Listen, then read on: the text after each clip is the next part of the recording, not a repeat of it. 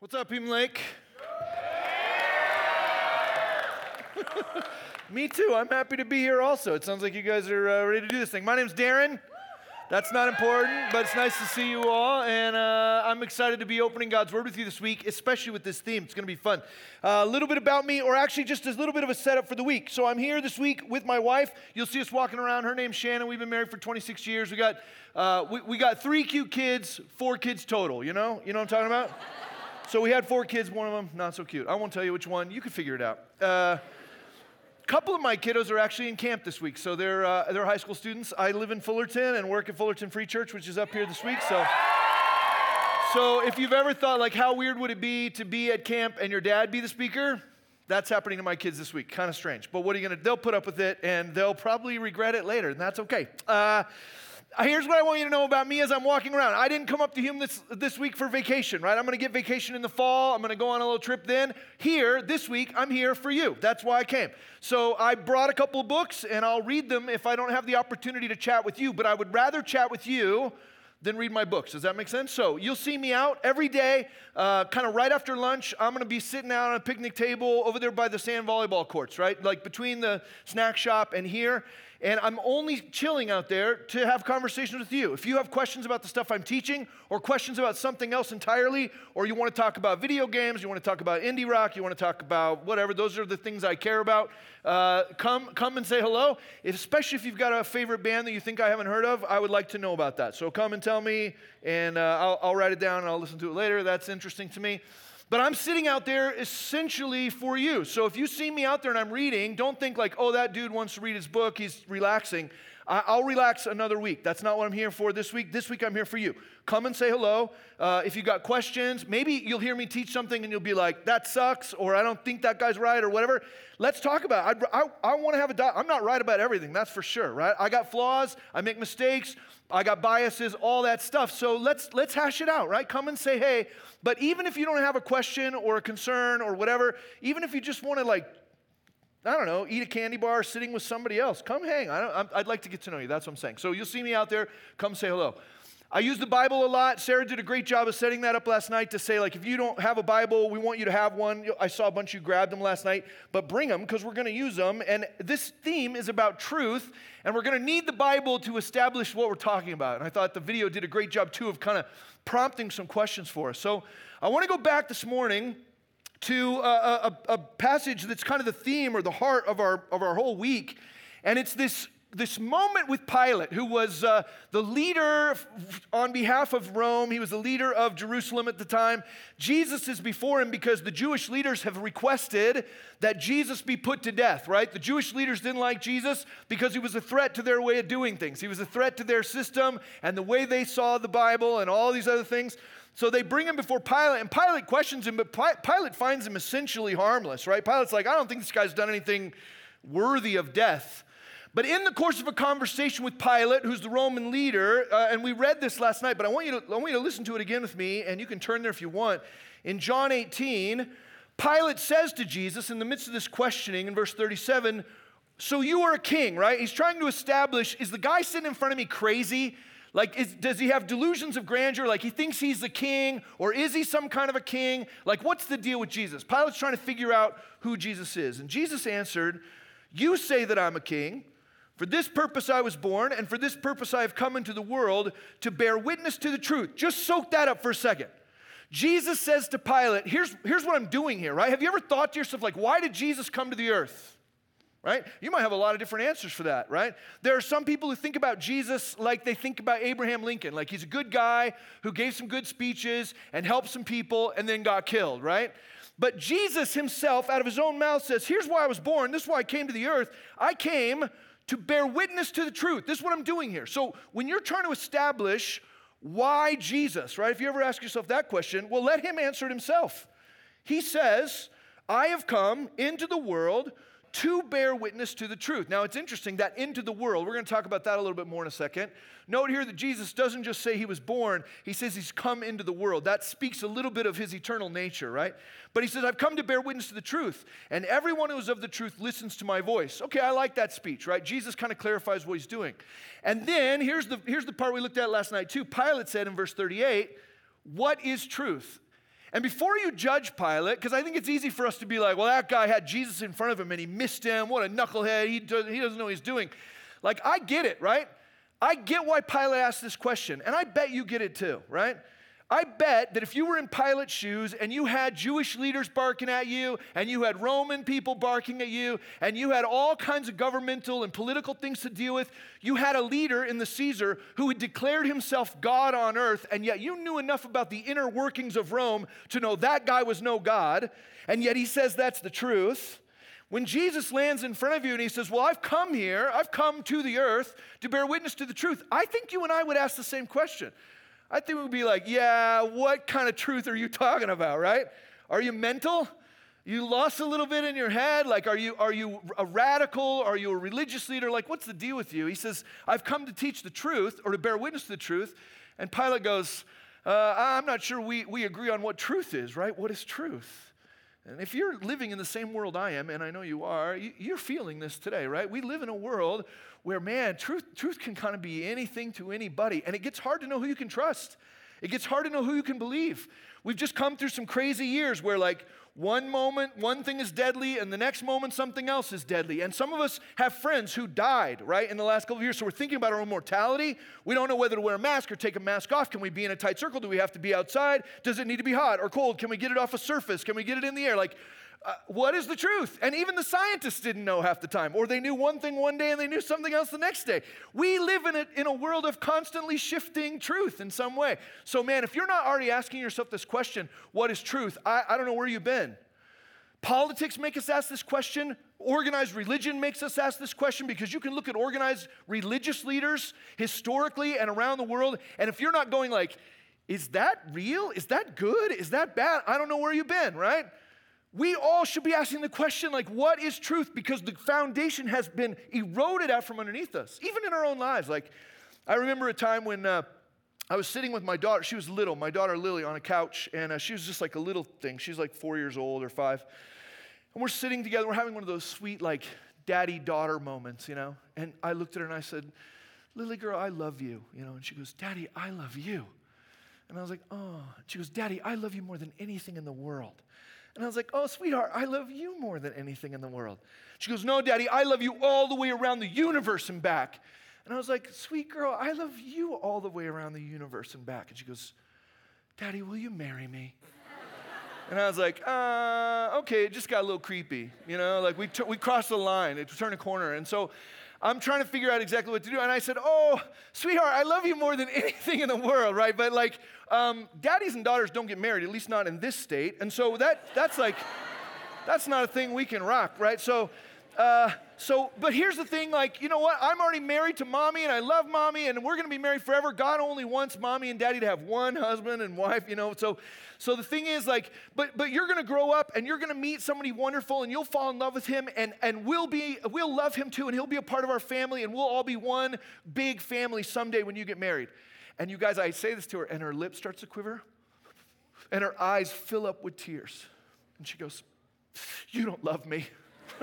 And I was like, no, I do. I really do. I love you, but we just can't. And she goes, if you love me, you would marry me. And I was like, no, that just is. And you guys, I didn't know what to do. So as a dad, like, sometimes you just try and get out of the situation, right? So I was like, look, you're too young to be married anyway. So, let's wait until you're like 21, and then we'll talk about it then. Because I figure by the time she's 16 or 17, she won't even like me, right? So we'll just put it off till later. And she's like, okay, we'll talk about it later. She gets up and she walks away. And that seemed like I solved it. But then I thought, what if she circles back to my wife and tells my wife, hey, Dad says when I turn 21, I'm going to be his wife too. That wouldn't be good, you know? So I went to my wife and I said, hey, just so you know, I had a weird conversation with Lily. We were articulating our love for one another. She asked me to marry her. I didn't know what to do. I told her we'd talk about it later, but I don't plan to marry her, right? My wife goes, no problem, I'll talk to her. So my wife goes into Lily's room the next day, right? And sits down with her on the floor. She's like playing with dolls or whatever. My wife goes in her room and she sits down. She says, I heard you talk to Daddy yesterday about getting married. And Lily goes, yeah, Daddy says when I'm older that we can get married. And my wife goes, well, she goes, just so you know, Daddy is already married to Mommy, and he's only ever going to be married to Mommy. And someday you'll meet, she kind of told her the same thing. Someday you'll meet a man, and you'll fall in love with him, and he'll be a part of our family, and it will all be really wonderful. We'll all be a family together, right? And Lily, 4 years old, whatever, she looks at my wife, and she goes, oh, Mommy, don't worry. I was just trying to get Dad to buy me a gold ring. Yeah. Yeah, no, let that soak in, y'all. Just like soak that up. The quivering lip and the actual tears, all of that was my 5-year-old, 4-year-old daughter working me for jewelry. That's what that was. It was like manipulation at its core from the time she was a teeny person, right? So we grow up in an environment looking at everyone, wondering if what they're saying to us is the truth. Are my friends really my friends? Are the people who say they like me, do they really like me? Or are they going to bite me in the back later on? The people that seem like they care about me, are they going to stick around? Are my parents going to stick around? Are my parents really in love? Right? All of this undermines the foundational question of like, what is true? What can I believe in? What can I stand on and be confident? So it's interesting that Jesus says he comes to the earth to bear witness to the truth. And then we look at the book of John, which we're going to be studying rapidly this week. So we're going to move really quick. Today we'll be in John 1, but after that, you guys, we're going to be screaming through it, right? But the book of John, the Gospel of John, is the 4th book in the New Testament. If you have trouble finding it, you go Matthew, Mark, Luke, and then John, or you get to Acts and Romans, then you've gone a little bit too far. John, the writer of that book, actually tells us why he wrote it. And we saw this verse last night as well. In John chapter 20, verse 30, at the end of the book, basically, John says this. Now, Jesus did many other signs in the presence of the disciples, which are not written in this book, but these are written. He says, I wrote this story, I wrote this narrative of Jesus. These are written so that you may believe that Jesus is the Christ, the Son of God, and that by believing you may have life in his name. So John goes, hey, inspired by the Holy Spirit, I sat down to write this story of Jesus so that you would believe in him. But if you're like me, then back up a couple steps and go, why does John, a guy who lived in the 1st century, why does he care that I read the story of Jesus and believe it? Like, why? Why would he take the time to do it? What difference does it make, right? John says, I wrote all of this so that you would know Jesus and believe in him. Why does belief matter? Well, he actually gives us some answer to that question in the very first chapter. So if you're in the book of John, go all the way back to John chapter 1. This morning, in the time we have, I want to look at the first 18 verses because he sort of sets up the tone for the whole book. Why should we care about Jesus? And we're asking that question at the same time that we're looking for the foundation of like, what is true? What can we believe in, right? So here's what John says in John chapter 1, starting in verse 1. He says, in the beginning was the Word. And if your Bible's like mine, the word word there is capitalized. That's not talking about a thing. It's talking about a person, right? So that's a capitalized word. You'll note, too, the word is called he in a second. So it says, in the beginning was the Word, and the Word was with God, and the Word was God. For what it's worth, in this particular verse, and at the beginning of the book of John, when he talks about the Word, he's referring to Jesus. The Greek word there is logos. But what he's saying and what he's trying to articulate to us is that Jesus is the speech of God, or that Jesus is God's communication. Does that make sense? So he refers to Jesus as God's Word, capital W. God's Word is Jesus because what Jesus intends to do is to speak to us, to communicate to us, right? So it says, in the beginning was the Word, and the Word was with God, and the Word was God. So Jesus wasn't just with God, he also was God. It says in verse 2, he, and there's where you know that the Word is not just referring to Word as sort of a generic idea, but a specific person. He was in the beginning with God. All things were made through him, and without him was not anything made that was made. So he's telling us that Jesus existed at our beginning. At the beginning of human history, Jesus was already there. God's clearest articulation was already in the beginning. Not at the beginning, he was in it, right? And it was through Jesus that all things were created, and there isn't anything made. That includes everything you see in the room. It includes the skin that sits on top of your skeleton. It includes all the people that you know. God created all things. Jesus was a part of that. All things were made through him, and without him was not anything made that was made. In him was life, and the life was the light of men. The light shines in the darkness, and the darkness has not overcome it. And there was a man sent from God whose name was John. He came as a witness to bear witness about the light, that all might believe through him. He was not the light. It's talking about John the Baptist. He was not the light, but came to bear witness about the light. The true light, which gives light to everyone, was coming into the world. He was in the world, and the world was made through him, yet the world didn't know him. He came to his own, and his own people did not receive him.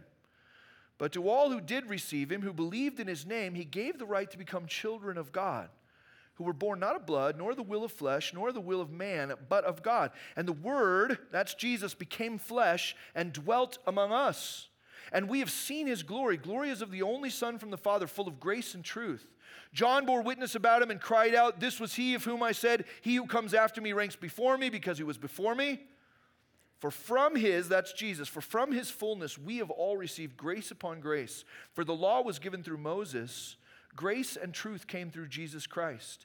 No one has ever seen God, the only God, who is at the Father's side, but he has made him known. There's a lot to unpack in that, right? But when we're asking the question, John says, I wrote this book, I wrote the Gospel of John so that you would believe in Jesus. Our next question should be, why? Why bother writing a book so we believe in Jesus? What difference does believing in Jesus make? Well, in these first 18 verses, he gives us some great arguments for why we should believe. The first thing he tells us is that Jesus is God, right? That he was with God and that he was God, that he created all things.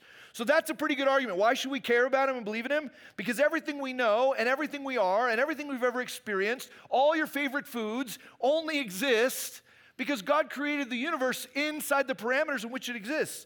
He created it with the potential for science. He created it with the potential for love. He created it with the potential for discovery, right? And adventure. All the things we know and love, God created the earth. So why should we care about him? Well, because he's the originator of everything.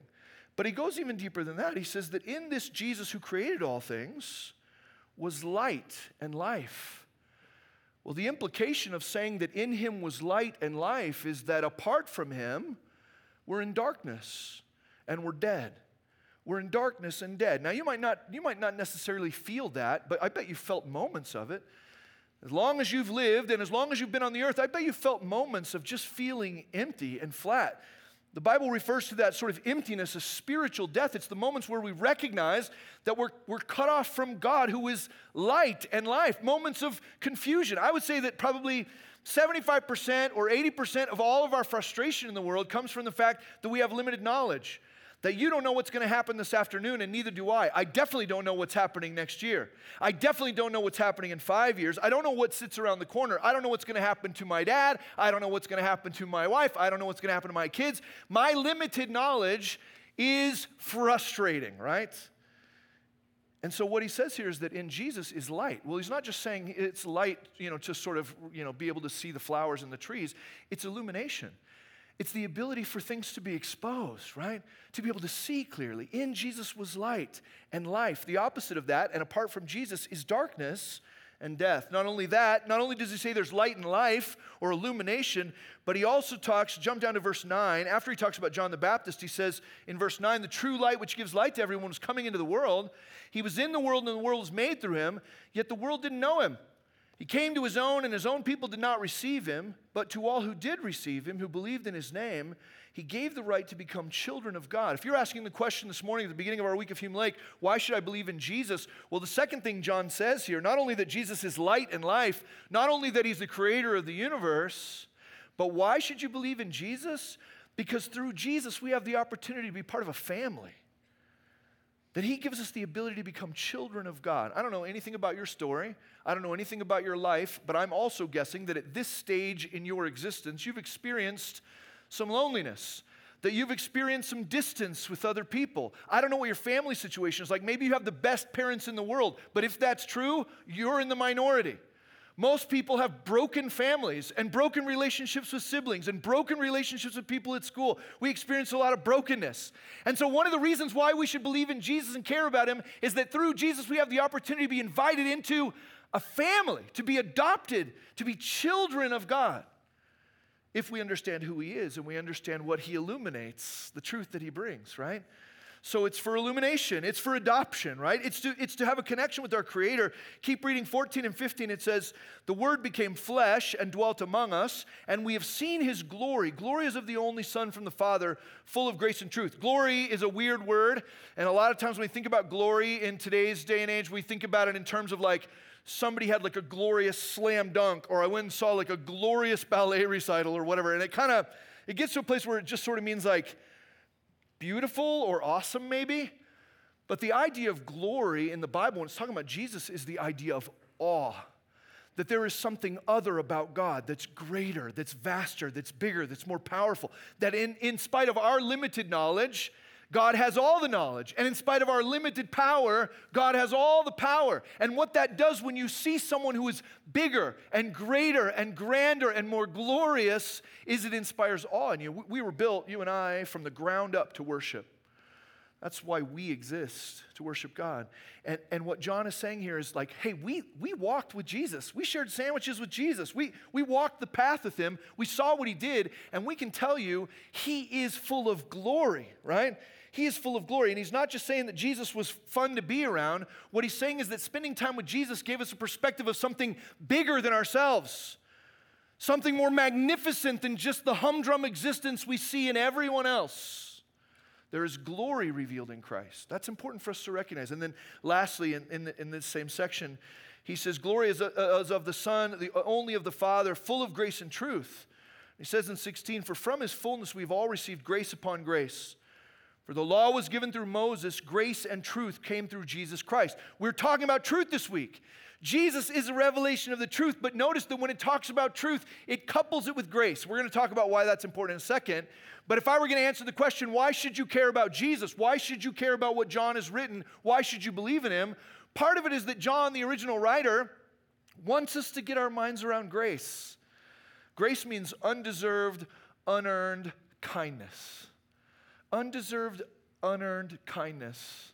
When somebody's cool to you even though you don't deserve it. When someone welcomes you and shares with you even though you've been a punk to them, right? When the cop pulls you over and you were legitimately going 90 miles an hour and he doesn't write you the ticket, right? That's grace. You deserve the ticket and he doesn't give it to you. What John tells us is, I want you to know what grace is, coupled with truth, and the way to understand what unmerited, undeserved favor and kindness is to look at Jesus. So why should we care? Well, Jesus is the way in which light and grace and adoption, right? Jesus is the way in which those things are revealed to us. And I love this in verse 18. No one has ever seen God, the only God who is at the Father's side, but he, that's Jesus, has made him known. I want you to think about this for a second. No one has seen God. In fact, the Old Testament tells us that if you see God, you die, right? There's examples of that in the Old Testament, right? You see him and you die. So the Jewish people, for time immemorial, just always thought like nobody's going to ever see God. And so you're just kind of taking your best guess at what he's like. He reveals himself in the scriptures, but you're just doing your best because you can't actually look at him without dying, right? Moses was not able to look at him without dying, right? What this says is no one's ever seen God, but what Jesus came to do, and Jesus says this to Pilate, remember in John 18, I've come to bear witness to the truth. Well, the truth of what? The truth of God. The truth of God. What is it that Jesus came to do? He has always existed. He was always God. He was there in the beginning of human history, and he entered into our existence. He took on flesh to give us an idea of who God is. I want to just do a kind of a little thought experiment with you. I want you to imagine for a second that I told you already I'm a video game guy. I play PlayStation and Xbox and Switch. I play them all. I've been playing video games my whole life. I love video games. We can talk about that later. Right now I just kind of finished Elden Ring. I say kind of finished because I gave up at the Elden Beast. Sorry, I could never do it. But anyway, I'm a video game guy. I want you to imagine for a second that you have like a 2-year-old cousin, right? How many of you have like a 2-year-old cousin? There's some of you here. Some of you have had a 2-year-old cousin before. You will have a 2-year-old cousin in the future, maybe. Imagine a 2-year-old, and that 2-year-old is playing with like a toy truck, or that 2-year-old is playing with Legos or whatever. They're playing with something very simple and easy for the 2-year-old to enjoy. It's their favorite toy, right? And imagine that you, for Christmas, went and bought them a PlayStation 5. You found one for sale, and you went and you bought them a PlayStation 5. The most technologically advanced gaming system on the market. You go out and you buy a PlayStation 5, you spend the money, and you show up on Christmas morning, and you've got it all wrapped up. It's under the tree, and the toddler cousin of yours opens up the PlayStation 5, and it just looks like a box at first. And you're like, give me your doll, or give me your truck, or give me those Legos. I bought you the most advanced gaming system on the planet because I love you. You're the cutest little 2-year-old ever. Here's your PlayStation. And the kid opens up the box, which at first is not very exciting. And inside the box, another box, a plastic thing, right? It's got cords that go into it. A 2-year-old is like, can I please just have my truck, right? Can I please just have my doll? Can I please just have my Legos? Will you please just give me the thing I love? Imagine, this is the thought exercise, imagine trying to explain to your 2-year-old cousin why they should give up their Legos and play with your PlayStation instead. Imagine trying to explain how the PlayStation works and what it is and why it's valuable. Can you imagine, with the limited language that a 2-year-old has, the limited experience that a 2-year-old has, the limited worldview that a 2-year-old has, can you imagine trying to convince the 2-year-old that the PlayStation is a fair exchange? The 2-year-old every time is going to take the truck or the doll or the Legos, right? Because it just doesn't make sense. It's unfathomable to someone in that state of mind.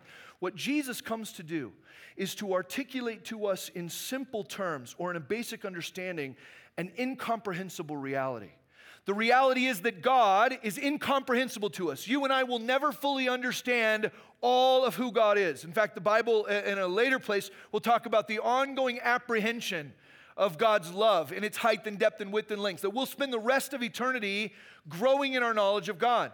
But based on our limited experience and based on our limited knowledge and based on the fact that we're finite beings, based on the fact that we exist on a linear timeline, right? That we're born and then we die. There are all kinds of things about our reality that make comprehension of God impossible. But check this out. God wants you to know Him. God wants you to know Him. He wants you to know who He is. He wants you to value Him. He wants you to want the light and the grace and the truth. He wants you to know your Creator. And yet the full scope of who He is, we could not comprehend or fathom. So here's what God does. God sends Jesus. No one's ever seen God, it says in John 1:18. No one's ever seen God, but He has made Him known. What is Jesus doing here? He tells Pilate, I've come to bear witness to the truth. The truth of what? The truth of who God is. The truth of God revealed in Christ. And the great thing about Jesus is we can understand Him. We look at Him and we get it, right? We get that He is gracious and kind, that He's sacrificial, that He's loving, that He's generous, that He cares about people nobody else cares about, that He goes places nobody else will go, that He looks at religious laws and legalism and He says, you've missed the point of this, right? That He cares about people's hearts, that He cares for the poor, that He cares for the sick, that He cares for the dying. Jesus came to give light and life and grace and adoption. God wants us to know that that's who He is. And while we can't understand the full scope of who God is, Jesus gives us a glimpse.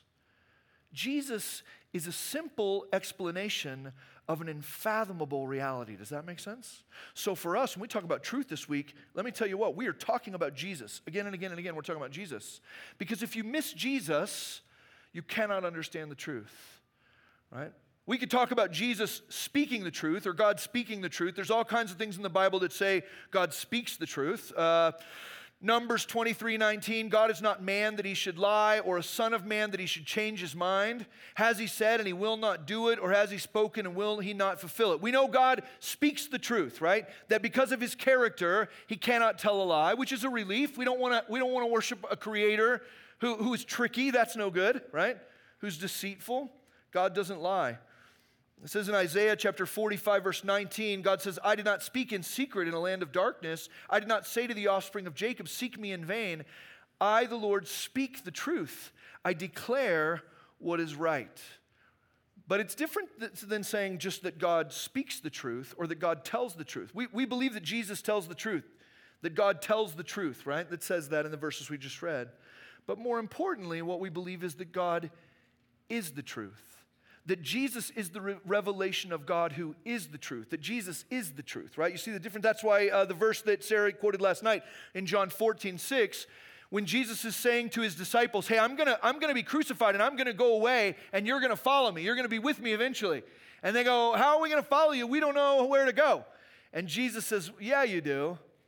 I am the way, I am the truth, and I am the life. Jesus doesn't say, I tell the truth, or I know the way, or I'm one of the ways. Jesus says, if you know me, you know the way, and you know the truth, and you have the life. That's what it takes, knowing Christ. I remember one time we were taking our family to the Grand Canyon, and they were little, and so we told them, it's like a long trip to the Grand Canyon. How many of you have been to the Grand Canyon?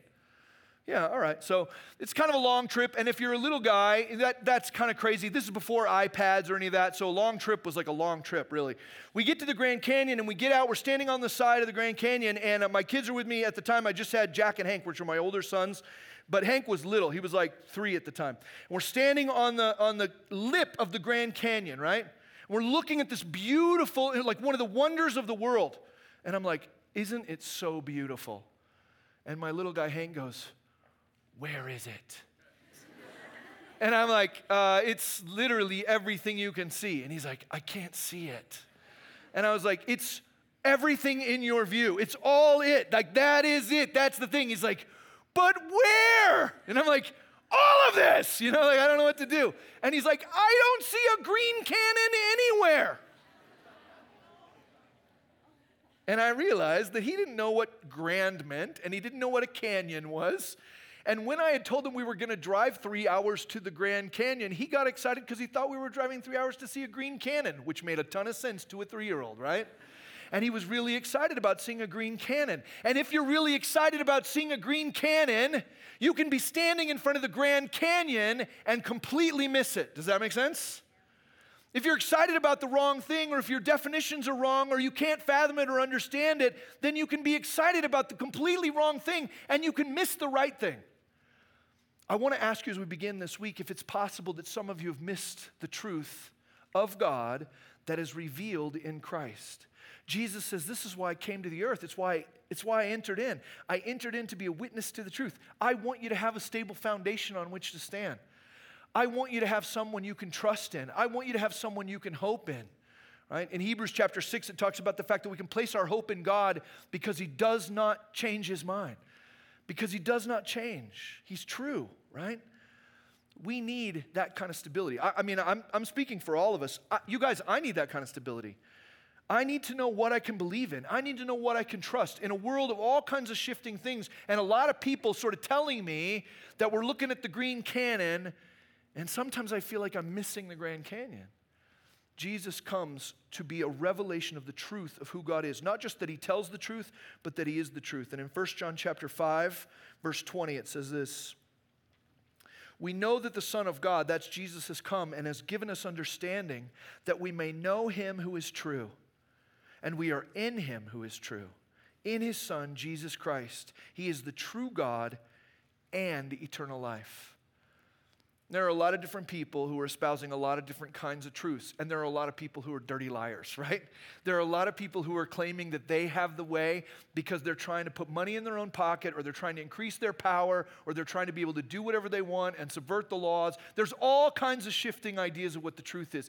I and you, we need something we can believe in. Pilate looked at Jesus and said, what is truth? Not because he specifically didn't believe in Jesus, but because he was sick of living in a world where everybody said that whatever they were doing was the truth thing. And Jesus says to him, no, I am it. I am the revelation of the truth. That's what I came for. And Pilate doesn't see it. Pilate misses it. You guys, I don't want us to miss it. Are you looking for a foundation you can stand on? Jesus is the truth. Now, let me just say one last thing and I'll be done.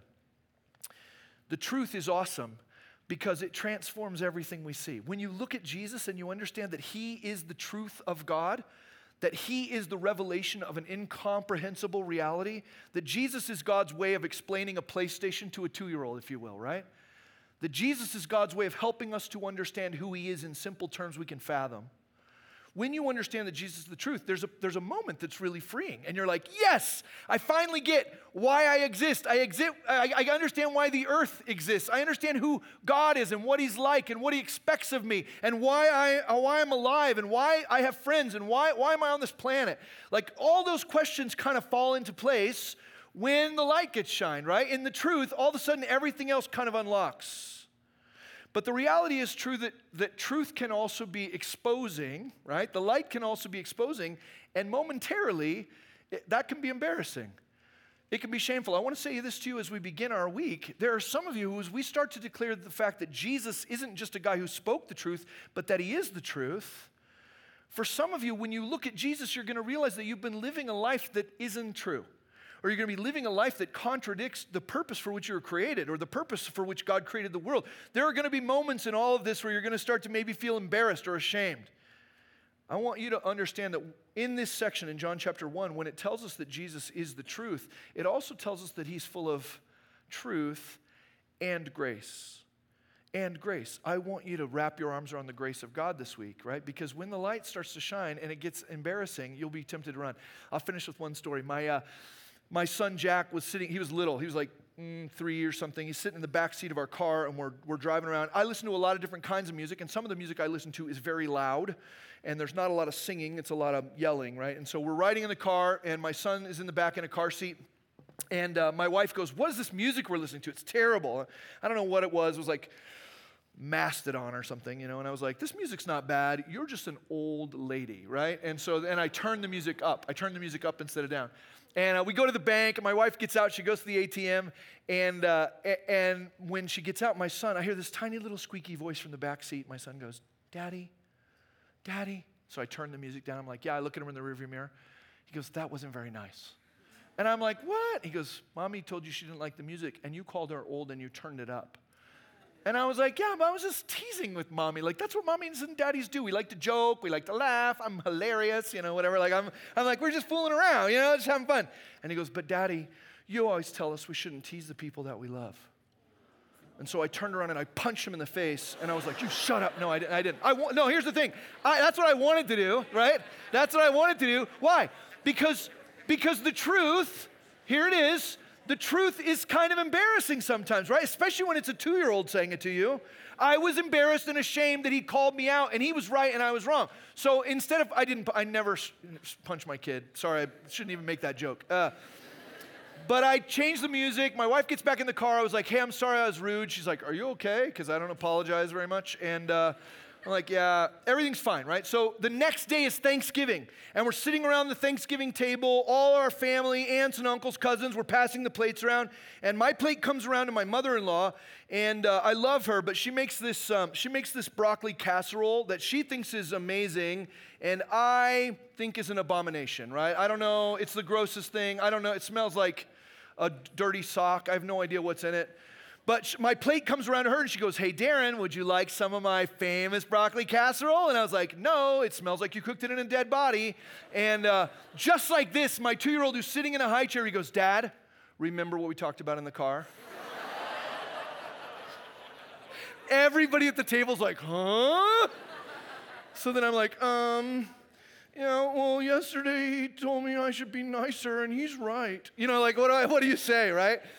I will tell you that as we talk about Jesus, the truth of God revealed to us in the flesh, there are going to be moments where the truth of who he is going to make you feel embarrassed. It's going to make you feel ashamed. It's going to make you feel frustrated. And I'm only saying that because I'm right there with you. There are moments where I look at my own life and I compare it to the truth of who he is, and I feel embarrassed of who I am. Those are the moments where rather than rejecting the truth of who Christ is, you got to get your arms around his grace. Arms around the fact that he knows you, he knows your mistakes, he knows the things you've done wrong, he knows the things you don't understand, he knows the things you hope nobody else ever finds out about, and he loves you like crazy still. He is full not just of truth. If we were just full of truth, we would have lots of reasons to be scared. He is not just full of truth, y'all. He's full of grace and truth. And you and I have to get our arms around both of those so we don't give up when it's hard, when it's embarrassing. Because he loves us. It's going to be a fun week looking at the truth of God revealed in Christ. Would you pray with me? God, I pray that you would provoke in cabins and in around picnic tables and out on the grass. You would provoke conversations. That this idea of you, God in the flesh, coming among us to be the light and life, to invite us to be your children. God, that all of these things would be a catalyst for conversation, that the students and leaders in this place would start to grapple with what it means to have our lives organized by the truth of our Creator and his intention rather than what anybody calls truth. Help us to see the truth that is revealed in you, and thank you for coming to be a witness to what is real. We pray this in Jesus' name. Amen.